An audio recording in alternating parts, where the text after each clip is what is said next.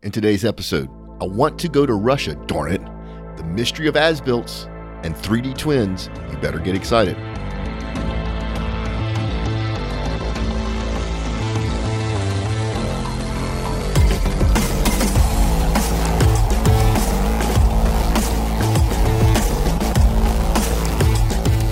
Oil and gas has always challenged technology. Now it's time for tech to challenge back. Come hear how the best minds in the industry are making those solutions a reality on the Oil and Gas Technology Podcast with your host, Mark LaCour.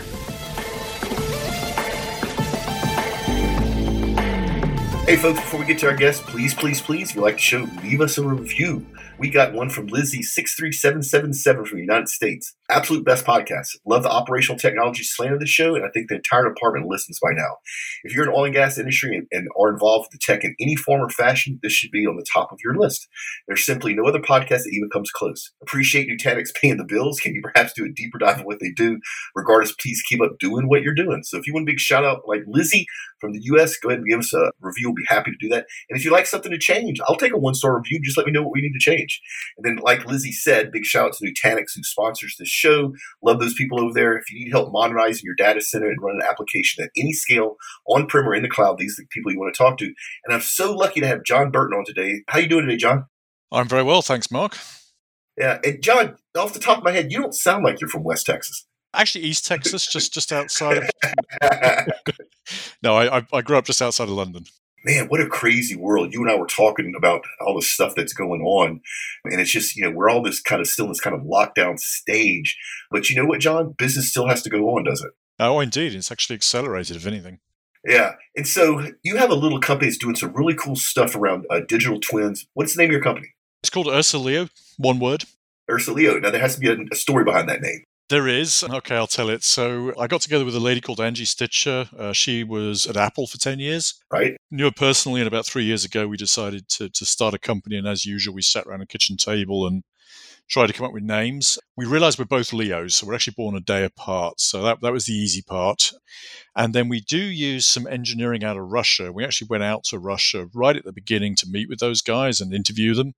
And they took us out for dinner, and on the menu was bear. Ursula, get it now. Yes, Ursula. Yeah. So yeah, that's what a great story. Yeah. What a great story. I'm a little jealous. I've had plane flight changeover in Russia. I've never actually spent any time. It's on my list of things to do. I mean, they have such a vibrant oil and gas industry, and they operate in some of the severest conditions on the planet. And I just want to go learn how they do that. So it's on my list. If anybody's listening, they want to help me get a trip to Russia and meet some of the Russian nationalized oil companies, I'd love to get that taken care of. But John, so tell me a little bit what UrsaLeo does. Yeah, so as I say, we're in the Silicon Valley, so we're kind of, we're in the middle of the whole craziness up here. I'm from more of the hardware side of the business, and then Angie, my co-founder, as I said, was from Apple. She was there through the launch of the iPhone. We wanted to do something that combined our skills, so IoT and Internet of Things was an obvious place to go.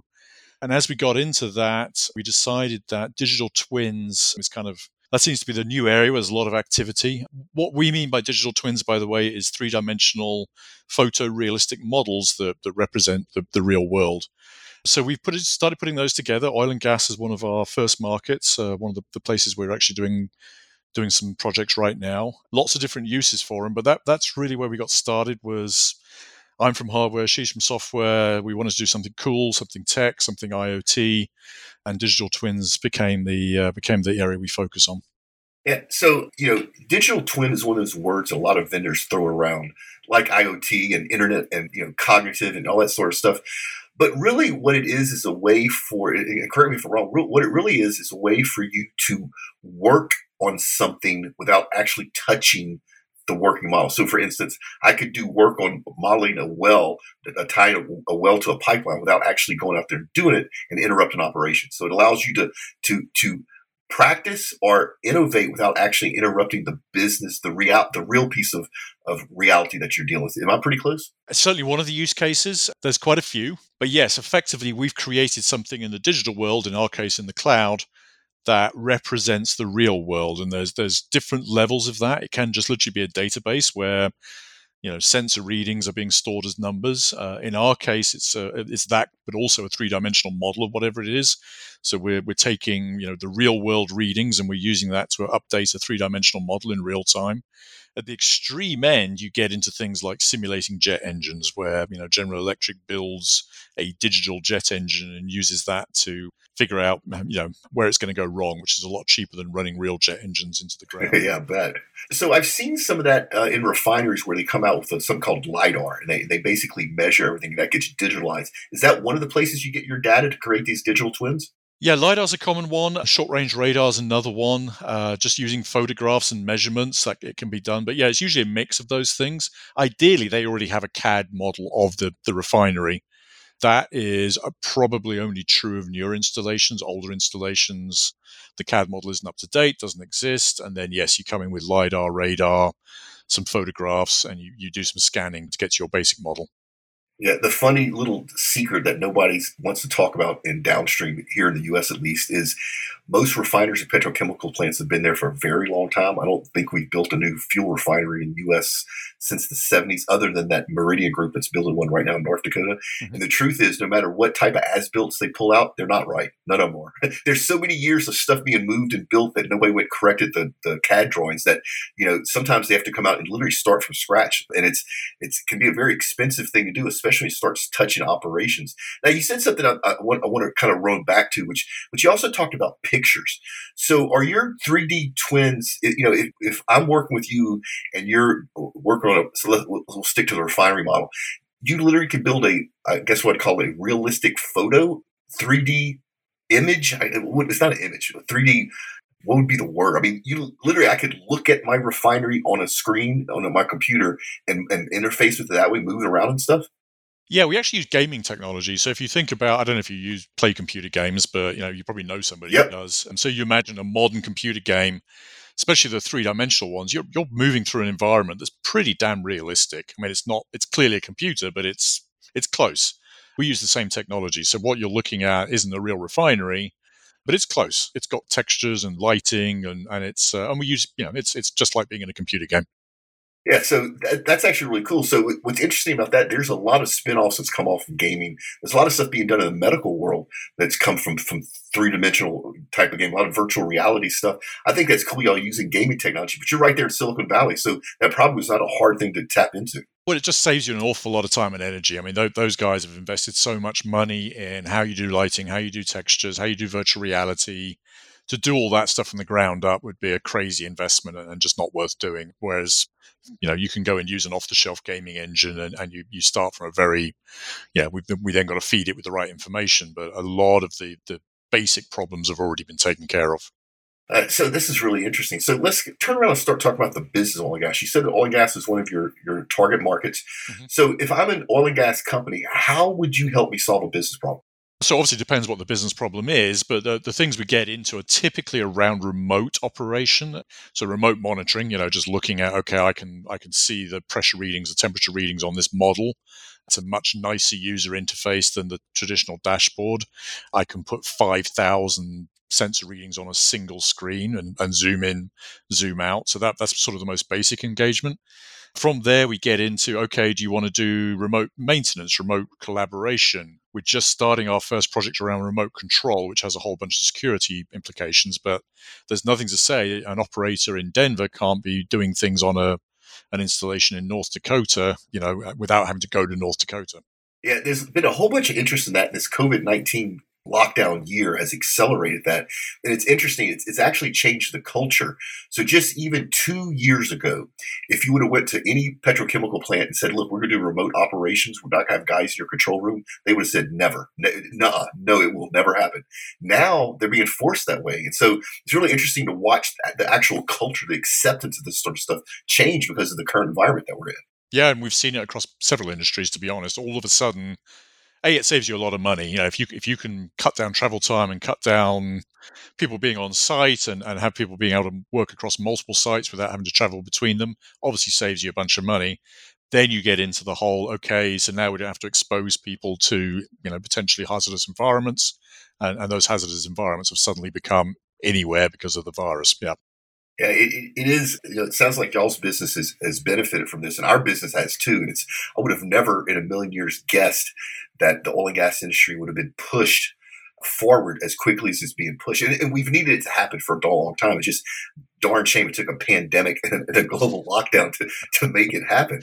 Yeah. So one of the things that you talked about I thought was interesting is besides the remote operations, the remote monitoring, you also talked a little bit about being able to help companies capture some of that knowledge that normally they would miss. Can we talk a little bit more about that? Yeah, so we have this digital twin. It's sitting in the cloud, so anybody can see it from anywhere in the world.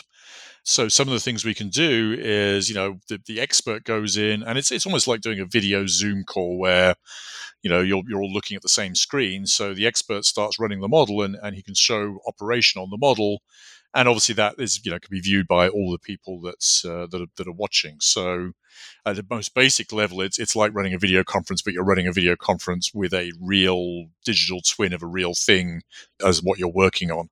From there, we can get into recording. So we can set up an operator going in and recording how he works on the unit. We can then use that for training. We can use that for testing purposes. And it's a great way to capture knowledge. And it's certainly an issue in some industries where experienced operators are starting to retire, and that knowledge can walk out the door with them, and it's not something you can just write down. So yeah, we're seeing all of those cases, using it for collaboration, training, testing, generating videos of what not to do, so how to configure things in the right way, or on how common misconfigurations, and making videos out of these 3D models rather than trying to make a video out of a real thing. Yeah, that's really interesting. So you touched on something that is huge in this industry right now, knowledge transfer. To your point, somebody that's been in the fields in West Texas for 30 years, he has stuff that he can't even write down, that he's just learned. It's ingrained. And to be able to capture that and then use your tool to educate the new workforces coming in, that's amazing. And we have a huge need for it. But the other thing that strikes me is it's safe. The old way is you take the young hand. I'll give you a perfect example. I was on a rig in November of last year, actually in West Texas, and we were standing under the derrick, and we heard ding, ding, ding, ding, ding, and we all ran. We knew that somebody at the top of that derrick had dropped a wrench or something, right? But the young guy looked up. He didn't know to run, right? And so, that's a perfect example of how if he would have had some knowledge transfer, and I'm kind of being silly, but it really did happen. It really did strike me. It's like this young workforce is coming in, doesn't have the experience that we have, and even management, right? So, my generation, I'm 55 years old. We started in the field and we worked our way up. We worked our way in the office, and toward the end of our career, maybe we were VP or something, but we started in the field. This new younger workforce is coming in, doesn't start in the field. They don't know what a torque wrench is. They don't know what a chains are for. And so to be able to capture that and educate people is amazing. Are y'all seeing a lot of attraction around that in oil and gas right now? I mean, we're pretty new, so I will, just a caveat on this. So we really launched this product in February, right before COVID. Oh, what good timing! yeah. So we were at a show in Houston back in late February, and I flew home, and that was pretty much it. But yeah, no, all these things are coming. I mean, as we talk to oil and gas guys, it's actually interesting. We start with, okay, we can show you a better way of looking at your stuff, better way of looking at your equipment, better way of monitoring your data. And then usually the ideas start to snowball from there. So it's like, oh, okay, now we can do that. Could we do this? Could we do this? Could we do that? And definitely knowledge capture and knowledge transfer is one of the areas that we started to see. And putting, configuration videos. How do you actually put this equipment together in the right way so it works correctly, which for one of our clients is a big issue. They get people misconfiguring stuff in the field quite a bit. Yeah, that could be dangerous. So if you don't put a blowout preventer back together the right way, it can lose control of the well. That could be dangerous to the people and dangerous to the environment. I think it's cool you're able to do training using 3D models. It makes total sense to me, right? So the whole augmented reality, the ability to manipulate things. How deep do y'all get on? So you're from the hardware side. How deep do y'all get in the hardware? I mean, are y'all past like just a monitor? Are y'all into Google Glasses or RealWear, intrinsically safe, that sort of stuff? So hardware question first of all. So yeah, we don't really touch the hardware. I understand it to a certain degree, but we're not in the business of installing sensors and go doing all that stuff. That's usually already done, to be honest, in the guys we're talking to. So we're purely a software company. We are very interested in moving the human-machine interface forward. If you think about how you've used a computer over the last 10 years. 10 years ago, mouse point click, and you're still doing that.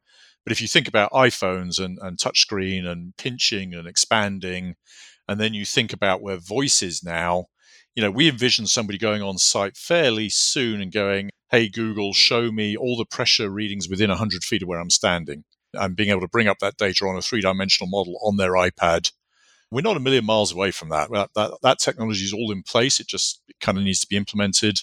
We're still a little nervous about how good voice is, but it's getting better all the time. And then you move on to the next stages, which are, Google glasses, Apple glasses. There's going to be Apple glasses. We have it on good authority. There will be Apple glasses fairly soon. So that technology, I don't think is quite there yet. There's a lot around how you use it, but I think it's going to get there, and it's going to get there with the big guys piling in. It's going to get there fairly rapidly. It's already happening. So I mentioned RealWear. It's the only intrinsically safe wearable on the market. Total disclaimer, I sit on the board of RealWear, but the oil and gas industry is buying these hardware units like crazy because, once again, this COVID-19 thing. And so they're able to send their more junior people out in the field, and more senior people can stay back and supervise them and make sure they don't do anything stupid. But to your point, the next evolution would be to take what you're doing and integrate that, so that now they're looking at a 3D rendering of the valve they need to change the packing on. And now your 3D rendering says, unbolt this part first, then this part, then this part, then this part. So literally, you provide almost a hand-holding augmented reality layer so that people can work safer and faster without having to need 20 years of experience. I love it. This industry's needed this forever. I hit your website real quick before we jumped on the mic. And if I remember right, correct me if I'm wrong, did y'all also talk about sales? Y'all want to touch sales? Yeah, so one of the uses that once you've developed one of these things, they're pretty realistic. So unfortunately, I can't show you one because we're not looking at the screen. It's audio. It's audio, and they're also proprietary. People have got got NDAs in place. But when you see one, it's like looking at a real unit. You put on a virtual reality headset, you can walk around the thing, and it's like looking at a real unit. You can also do cool stuff with it. You can make it fly apart, so you can see the inner workings. So rather than try to drag a 30-foot gas compressor into an exhibit hall, oh, I get it. Take one of these things and let people look at it, and then look at it in virtual reality, walk around it, and make it do cool stuff. Wow. So any salespeople that work for any of the service companies, the Halliburton, Weatherford, Baker Hughes, those people, y'all need to go check out what John's doing, because think about this. Your mud pump or your blowout preventer or your 60-inch ball valve, you can't bring that to a client. And the way y'all do it now is you bring the client to your location.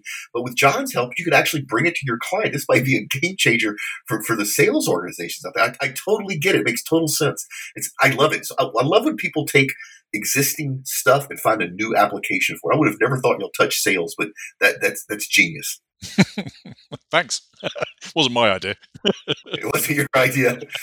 So one of the last things I kind of want to talk through is, I love the way you're approaching this. I love your personality. I also love the fact that you're out there trying to help the oil and gas industry. Can we kind of talk through how the typical engagement would work? So if I'm a big operator and I reached out to you and said, look, I need help training this new workforce we're bringing in at the end of this year, how would that flow? So we usually like to start with something pretty small. We're a smallish company. We're a startup. We've been around for a couple of years now, but we're relatively unknown. So before people make a big bet on us, we usually encourage them, let's do something, and we'll model something, a piece of equipment for $2,000, $3,000, $5,000. It's not a huge amount of money. You get to own that model, if nothing else. So you've now got something that's useful for sales and marketing and others. And then we take it from there. We then start mapping the real data onto that, and then we start exposing it to your team.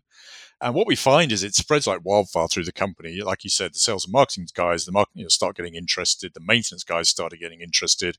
Operations are interested. And it starts to go into all sorts of different directions. But we can take it by stages. So we're not asking for people to jump in with a $500,000 check, which I think is obviously going to take a little while. But most of our engagements start with a little $5,000, $10,000 projects, and we take it from there. Yeah, I love that. That's that proof of concept model that I tell salespeople all the time. It's like, don't go try to sell to Exxon. They won't buy. They're not going to buy anything corporate wide. You start small, take a little piece of their business, prove your value, and then guess who sells it to the rest of Exxon? It's their own people who go, this is great. John saved us 30 days of design work, blah, blah, blah, blah, blah. And by starting small, you eliminate that risk, which is what everybody thinks of in this industry when you bring something new, is what is the risk of me adopting something new? And you're minimizing that risk aversion. I love it. Anything else you want to bring up that maybe we didn't cover? No, I think we've hit on a bunch of stuff, and yeah, it's a real interesting industry to work in. We've seen some very innovative people who are very keen to adopt new technology, and it's been a lot of fun for us. We're Silicon Valley. We don't get involved in oil and gas. We got involved and learned a hell of a lot doing it. It's a much more innovative industry than I think we were expecting a little bit. Than most people think, right? Most people think we're heavy steel, dirty, and I venture in some ways that we're more high-tech than aerospace. I think it's really cool you're in the Valley, though. So one of the things you may not know is all the big oil and gas players about 5 years ago realized at the same time that the next thing they need to compete is not going to come from these huge tech companies. It's going to come from some startup like yours, some two-man shop in Chile.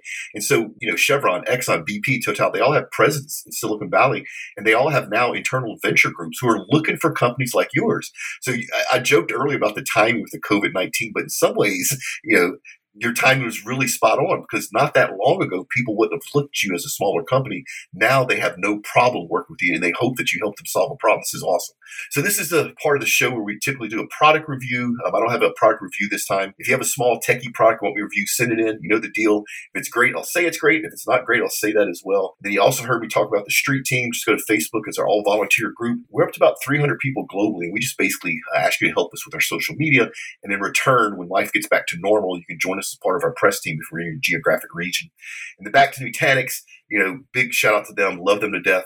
They enable IT teams to build and operate highly automated hybrid and private clouds. Plus, they understand the business of oil and gas. And John, they're giving away this really cool JBL Flip Force Bluetooth speaker. I can't register, but you can. We give away one a week. It's really simple. Go to the show notes. Just click on the link, or if you want to try to remember, it's Nutanix.com/OG Tech Podcast.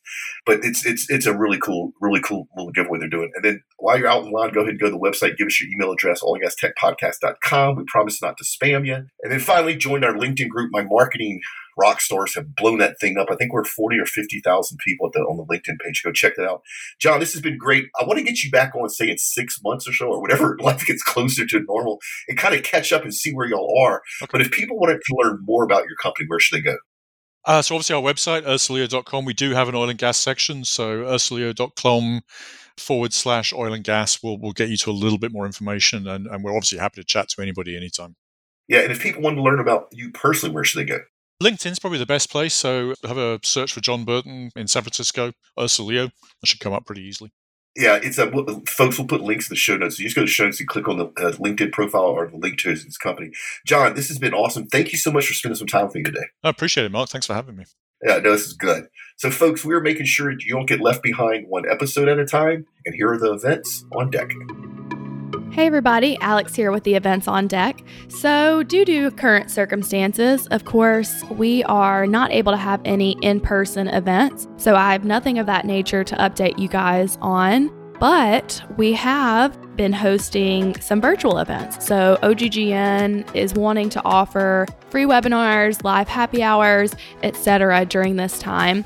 Since these events are not scheduled out as far in advance as in-person events, we would like to keep you guys updated via Facebook, LinkedIn, and Twitter. So be sure to keep checking up on that, and we'll keep you guys posted on anything we're offering. It has been free. We want to offer you guys value during this time that we're all at home, so please continue checking in and joining us for these virtual events. We are looking forward to seeing you guys whenever we're able to have in-person events, and hope you're staying safe and sound. Check us out next week for another entertaining and yet useful episode of Oil and Gas Tech Podcast, a production of the Oil and Gas Global Network.